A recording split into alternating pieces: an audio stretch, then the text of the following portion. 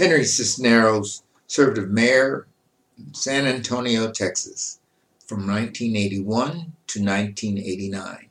He was only the second Latino mayor elected to a major American city since 1842 with Juan Seguin. A Democrat, Cisneros served as the 10th Secretary of Housing and Urban Development in the Clinton administration from 1993 to 1997. He was cited for initiating the revitalisation of many of the public housing units in the United States and formulating policies that contributed to the United States achieving its highest ever homeownership rates. He also visited many of the nation's largest cities, where he was very popular. Welcome, Henry. Met about 25 years ago after the King riots. Both of us working together on the same thing, making better places and better spaces so that all people could enjoy our great democracy. Welcome, Henry. Ed, thank you very much for inviting me, and thank you for your prodigious legacy of good work in cities, not just in the United States, but in Australia and around the world. You're one of those persons who's made a difference everywhere he's been. Thank you very much, Henry. Kind words from you. And I hope we can work together again soon. I look forward to it. So I understand you're now in the infrastructure space. What does that mean?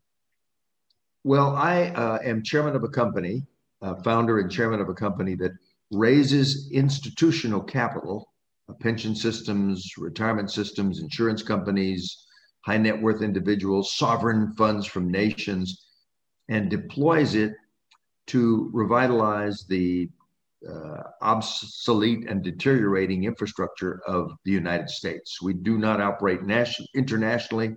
We operate within the United States, and our focus is on the transportation system, which means roads, rail, airports, seaports, also what we call smart city initiatives, which is the transformation of the electric grid, things related to lighting, climate change in cities, and a whole range of things where technology is being applied to make cities better places to live.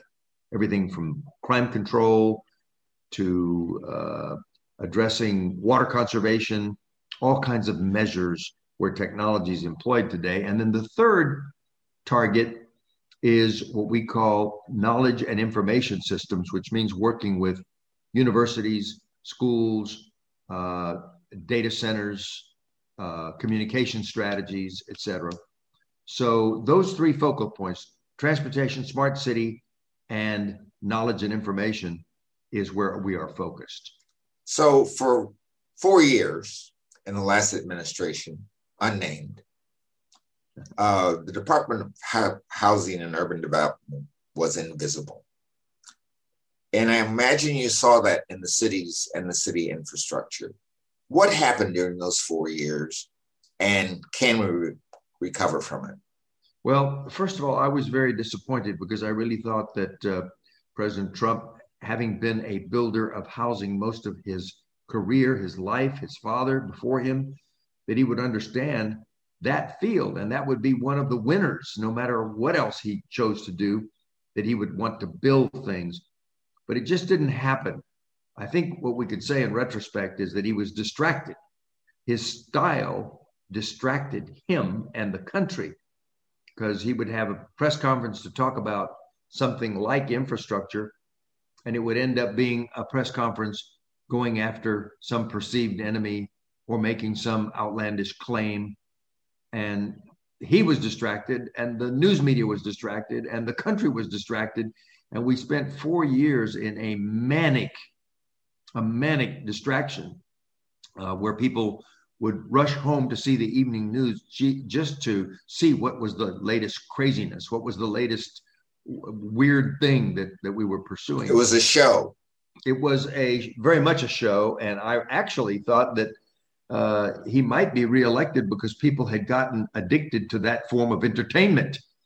But luckily, they came to their senses and we had a change of administration. I think we lost a lot of ground. And it's sad because some of it cannot be made up when children lose critical years of education or when the economy is particularly harsh on one group of people and they lose income or worse, investments. It's hard to make up. But the one fortunate thing is it didn't go on for a second 4 years, because I believe if it had, the United States would have hit kind of an inflection point where the trajectory begins to be downward.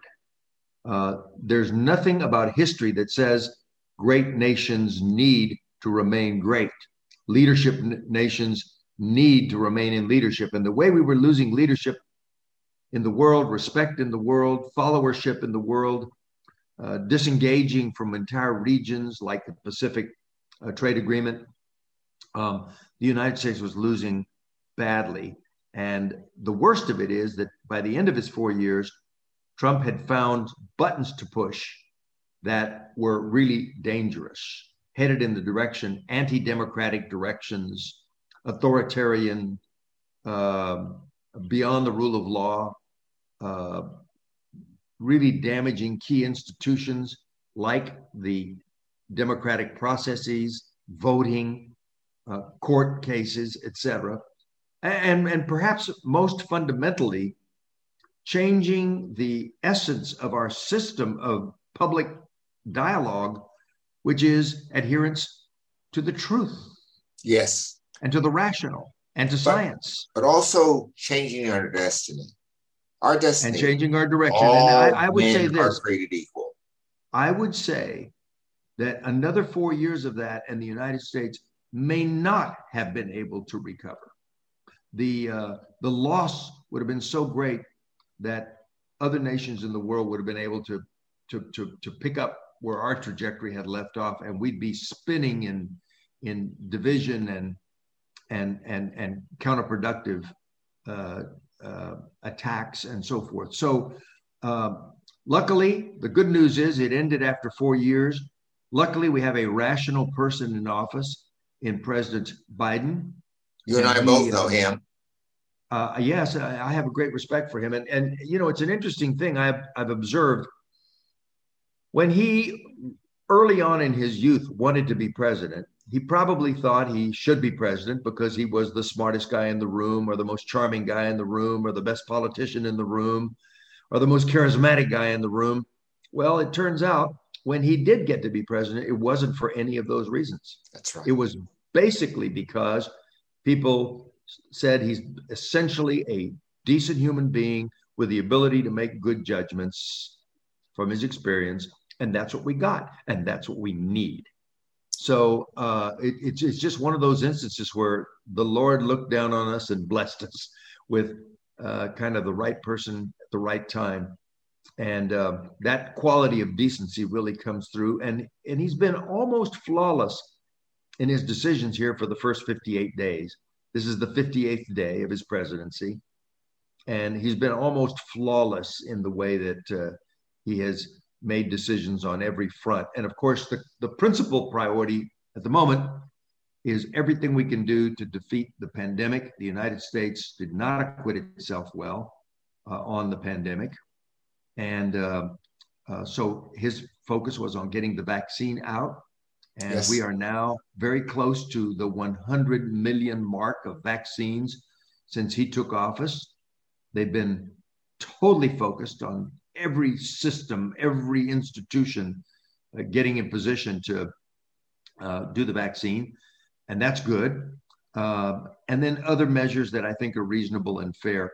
And then beyond that, a whole series of other things related to assisting state and local governments, helping families climb out from the economic hole that the pandemic dug. And so I think the public sentiment just in these 58 days is there's a grown-up in charge, and we're working together as we haven't in a long time.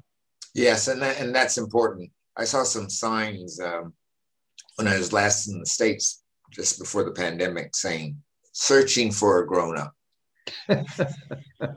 Well, we badly needed a grown-up for the last 4 years. So now we have a grown-up, and another grown-up's taking your old job, Miss Fudge.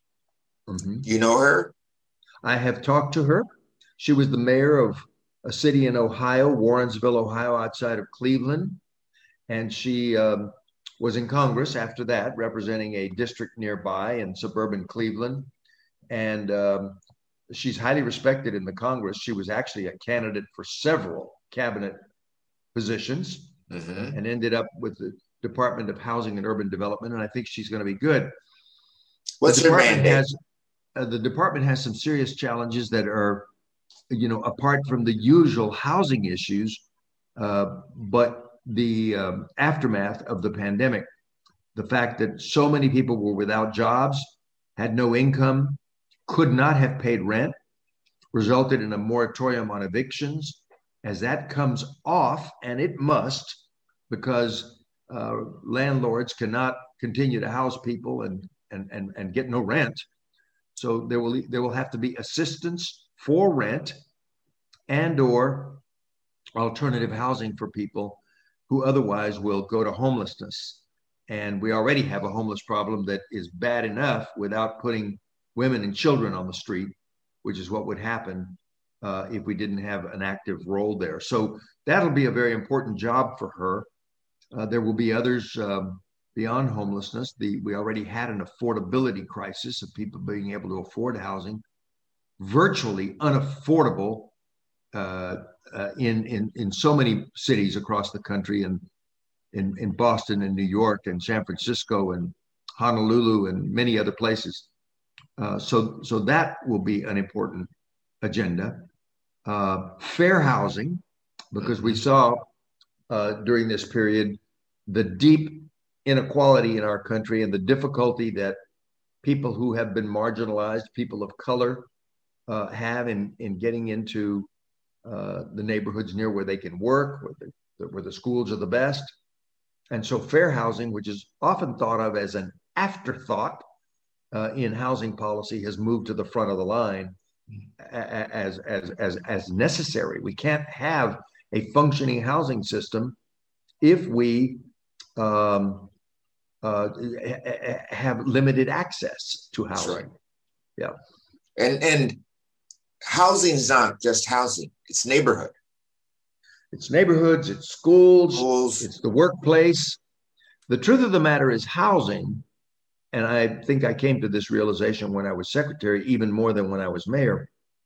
Housing is the platform from which all of the other social progress we want for people, a good education, a good paying jobs, good health conditions, stable family environments, all of those things depend upon a basic question. Where are your children going to put their head on a pillow tonight? That's right. Is it going to be a safe and decent place, or are they going to be relegated to a homeless shelter or some overcrowded and inadequate place? Is that where they can do their homework? Is that where they can, be well and sleep well and rest well? Is that the place we want our elderly and our families? Housing is absolutely central to every concept of social justice. Let me give you another aspect of housing. A number of people in the city business are saying cities are going to be reformed. Jobs are going to move to the neighborhoods. Almost half of the people who are working online will continue to work online. Mm-hmm. It's better for the neighborhood. It's better for the family. It's better for the economic infrastructure of the firm. That means neighborhoods have to be better places to work. How do we do that? Well, I think it's a good point. I do believe that the pandemic changed a lot and taught us that people can work from home, people can work online.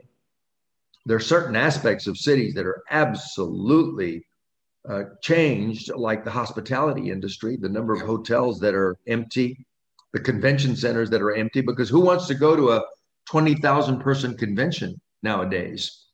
and fly on airplanes to get there and expose themselves to the pandemic. And I don't know how long this is going to go. So there are some fundamental, earth-shaking changes occurring in America's and the country and the world's cities.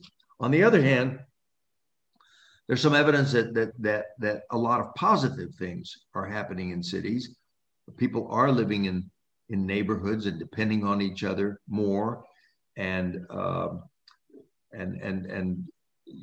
there's still a movement of young people to these settings where ideas can be exchanged. Yeah.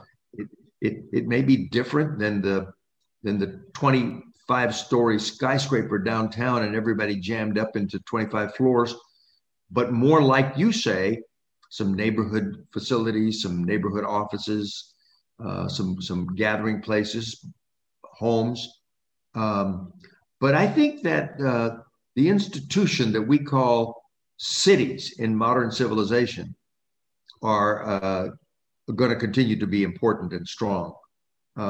As you know, for the first time in the history of humanity, of mankind, more people now live in cities than live in rural areas. That's right. That's the first time. And that's not going to turn back. And that's not going to turn back. And our population centers, our economic centers. I mean, there's many cities in the world where their economies are essentially metropolitan economies. That's where right. The ideas ferment. That's where the conversations occur that spur creativity. Those are not just words; those are real processes. That's the way human beings interact today in our modern economy of new media and biosciences and telecommunications and business services, et cetera. Those require human contact. How do we? So the agglomerative forces, the pulling together forces are real. How do we make, a lot of our neighborhoods, the little strips have fallen apart. As downtown Boston proved, I know with my own daughter's neighborhood, her strips started falling apart. Mm-hmm. Is there some room now for those strips to house some workspaces? Yeah. And for your infrastructure investments to be about investing in place over movement. Yes, I think that's true. I think that's a very good thought. I mean, that's a good way to say it. But I think we're going to see, for example, regional shopping centers transformed into a mixture of senior housing with recreational space, with interesting food that's not chain stores, but small indigenous creators of food.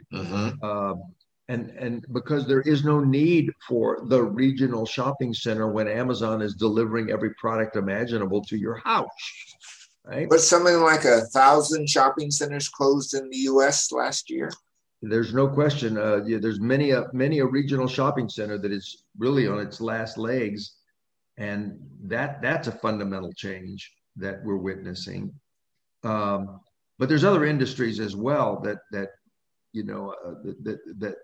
we're seeing just the role of hospitality, of hotels and convention centers in cities has been very, very important to a lot of American cities. Certainly San Antonio. It's going to take a while. It's going to take a while. Well, San Antonio, New Orleans, Charleston, Miami, Las Vegas, San Francisco, New York, you name it. Yeah. They were competing for who could build the largest convention center. And we were in that competition here in Sydney. We rebuilt our convention center when you were last here because we couldn't compete. Yeah. So and we'll see how that sorts out. But I think urban designers, urban planners, urban advocates need to be very attentive to these trends, see how they sort out. What are some of your guesses? Well, as I said, I think cities are going to continue to be important in the world economy. over the years, I've sort of gleaned insights from people like you who acknowledge that, world trade is not really between countries. We account for it as countries. Korea's trading with the United States, India's trading with Australia, but it's not countries. No, it's metros. It's metros. It's Delhi and Melbourne. It's Seoul and Los Angeles. And you see it in the contrails of the airplanes connecting them. You see it in the ships arriving in ports. You see it in the visitors. You see it in the communications. You see it in the soft power new media, entertainment venues. And so I think the way the world economy has gravitated, the subject to which it's gravitated, urban places are going to be very important. They'll still be the most important dynamics of the world economy. Now, within that, it'll be new industries, completely new industries. It'll be medical centers that are important. It'll be higher education that's important. It'll be creative space that's important. We'll learn from this pandemic, and by the way, it won't be the last, because we've uncovered primitive parts of our topography that are generating viruses that are now finding their way to humankind, and so it won't be the last. No, it won't. But hopefully, we have learned something from this about immediate governmental responses in social distancing, in vaccines, et cetera. And we'll beat the next one, just like this. But unfortunately, on this one, the politics became so divisive that things like wearing masks became a political issue in the United States. And you were defining yourself if you were wearing a mask as somehow, against Trump or something. And I think a lot we paid for that. So we're going to get beyond that. It's some things you said, I've said in some of my books, that the new city is going to be a different kind of city. My latest book says technology will create techno hubs in these metro areas that relate to one another. People live locally first, not globally first. How would a new infrastructure bill that Biden's championing, Republicans first championed it, or was it Clinton? I forget which. Well, there are many presidents have championed infrastructure, but we've never gotten one through. Correct. No, now we have a new target, I would think. Yeah, Ed, I just finished a study with the Rice University Kinder Institute, in which we, for the first time, actually asked the 100 largest cities and the 100 largest metros, and asked the leaders there, what are your highest infrastructure priorities? Immediate. Secondly, how did they change during the pandemic? Yeah. And thirdly, if you're looking at the long-term future and what you really need to grow and develop, what do you need? And the answers were very interesting. Transportation still continues to be important because we don't have well-functioning mass transit in many of our nation's cities. So that was one interesting thing. Another was the pandemic did bring to the fore things like the need for good coverage in broadband. Yeah. So that we could do online education and not disadvantaged neighborhoods that didn't have it, so that we could do things like telemedicine and not fill up the hospitals, because we could have diagnosed and treated people with somewhat remote technologies. So that was an interesting point.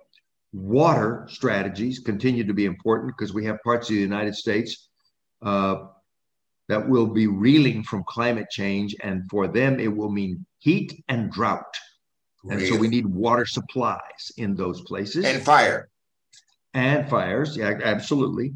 And then in other parts of the country, the problem is too much water because rising sea levels will inundate certain cities, and others will be blasted by more violent storms, hurricanes, and inland storms.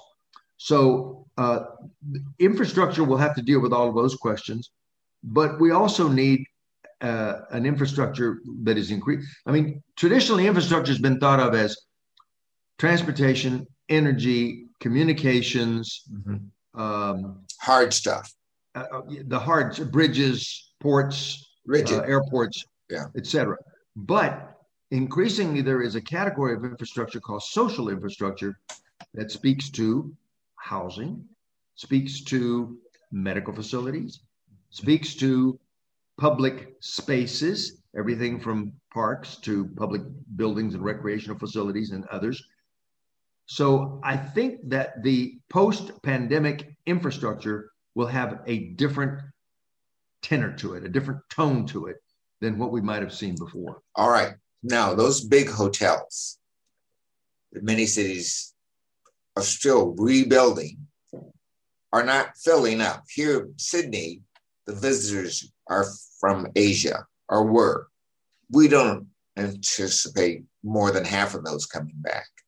We're not the low-cost trip.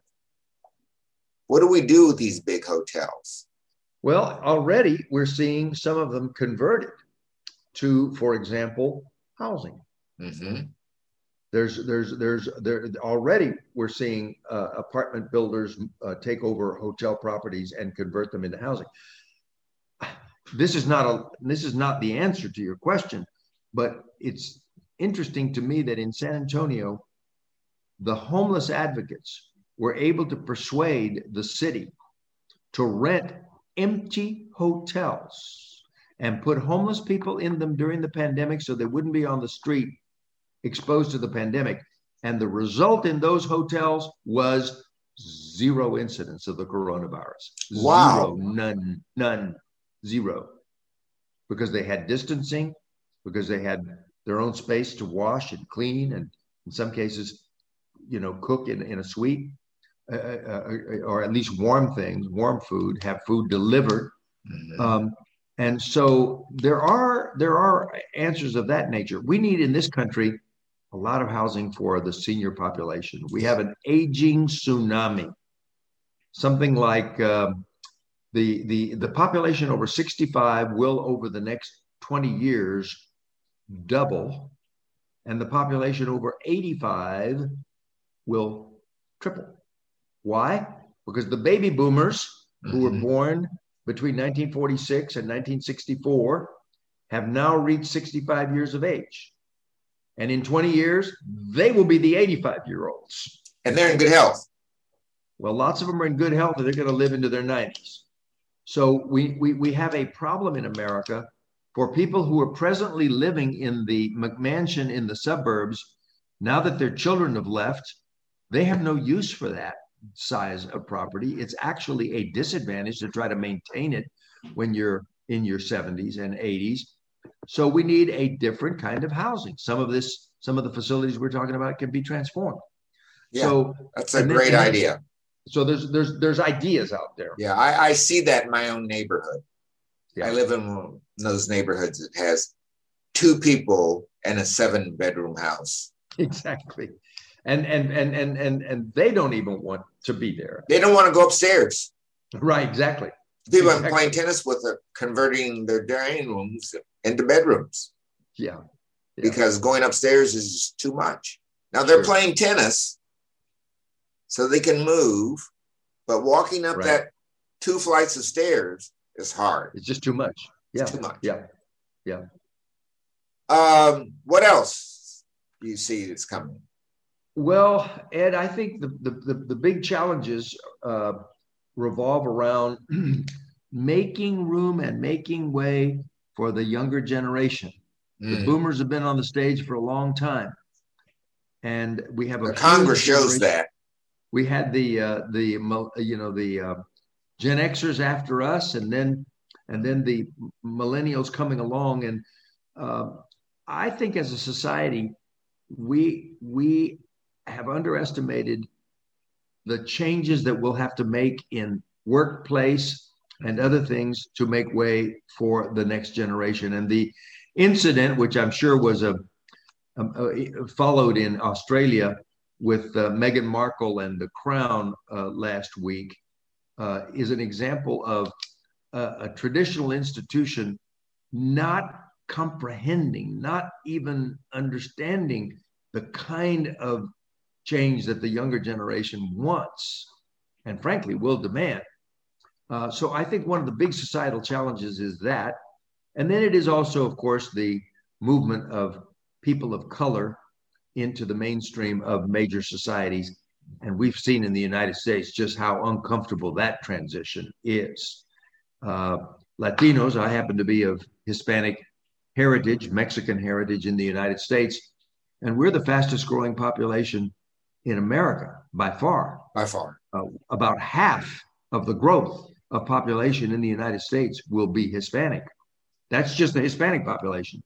Then there are Asians, and then there are African Americans, and then there are other populations that will make a country that has whose institutions have been predominantly white have to understand the reality of inclusion, of change, and that's not easy, as we're seeing. So we're managing a lot of change at the same time. I hope we can do it for the good of mankind. I think we can. You know, we've moved forward as a human race in fits and starts. We take 2 steps forward, then 1 backward, and then 1 step forward, and then a step and a half backward in times of horrible setbacks like World War II and the Holocaust. But the arc of history is in the direction of progress and fairness and inclusion and change, as Dr. King taught us. And I am hopeful that we'll learn lessons and move forward. All right, last issue. Will the United States be number one in the issues you just mentioned? We're number one not because we've beaten the challenges, but we were working on it. Yeah. The rest of the world look at on social justice. We were working on it. On democracy, I think we're working on it. The United States, can we be number one again? The United States will be number one on those questions. Will we be number one economically? Will we be number one militarily? Will we be number one in the standing in the world? I don't know. The Chinese are very strong and have a lot of things working for them. But they still have some of these questions, these human questions, to wrestle with, like democracy and like transparency and like inclusion and like kind of respect at the level of human dignity. And so they've got tough challenges ahead on that score. As a result, I think, yes, we will still be number one on those questions, and we will still be in position to nurture those values around the world, thanks to relationships with like-minded countries like Australia, like Canada, like the Japanese, like the Europeans. The ideas that we have worked with and worked on and need to continue to work on are truth about human nature. And therefore, I think we will, I believe our best days are still ahead, because in previous eras, when we thought we were operating at full tilt, we still had a percentage of our population that was left in the dark, that was marginalized, whose potential was not tapped. And I think when we do break that code, then we're dealing with a mathematics of 2 + 2 = 5. And on that note, you and I will still be working on it. Thank you, Henry. We'll still be working on it, and you'll still be ahead of the rest of us. At least I hope I'm in the game. Take care. Okay, pal. Great Bye. to talk to you. Bye. To find out more about Pacific Conversations, visit the website edtalks.com.au and make sure to subscribe so you don't miss a thing. For weekly US news and current affairs, check out Ed and I's other podcast, US of Ed wherever you find good podcasts, as well as on Facebook and Twitter.